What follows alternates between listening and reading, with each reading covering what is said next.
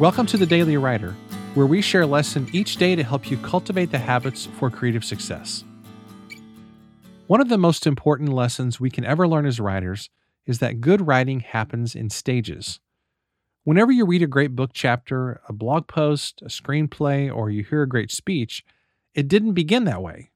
It was most likely outlined, drafted, revised, and edited probably several times before it took its final shape. This is the way almost all good writing, as well as almost all good art, is created. Take the Beatles, for example. In the years since the Beatles made their original recordings in the 1960s, there have been lots of behind-the-scenes albums released that show how their songs progressed in stages. For example, the 2018 re-release of the White Album included the legendary Esher demos, which were recorded at George Harrison's house in Esher, about a half-hour's drive southwest of London. During these sessions, the Beatles recorded an early version of While My Guitar Gently Weeps.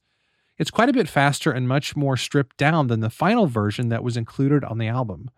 But through the process of rewriting, arranging, perfecting the song over time, it eventually became something that was truly majestic. And this is a pattern that all great creatives seem to follow. The great William Faulkner spoke the truth when he said, "Get it down. Take chances. It may be bad, but it's the only way you can do anything really good." Well, we would be hard-pressed to say that any of the Beatles' early demos were bad because, after all, they were the Beatles, but they were definitely improved by the continual process of revision. And the same process holds true for all artists, including writers. The first version is not the final version. You've got to just get down a first draft and then keep working on it from there.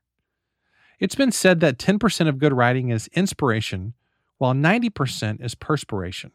And that sounds pretty much about right. Just get the words down and keep working at it, and you'll get better and faster over time. If you want to be good, you have to first be willing to be bad. Thanks so much for listening to today's episode.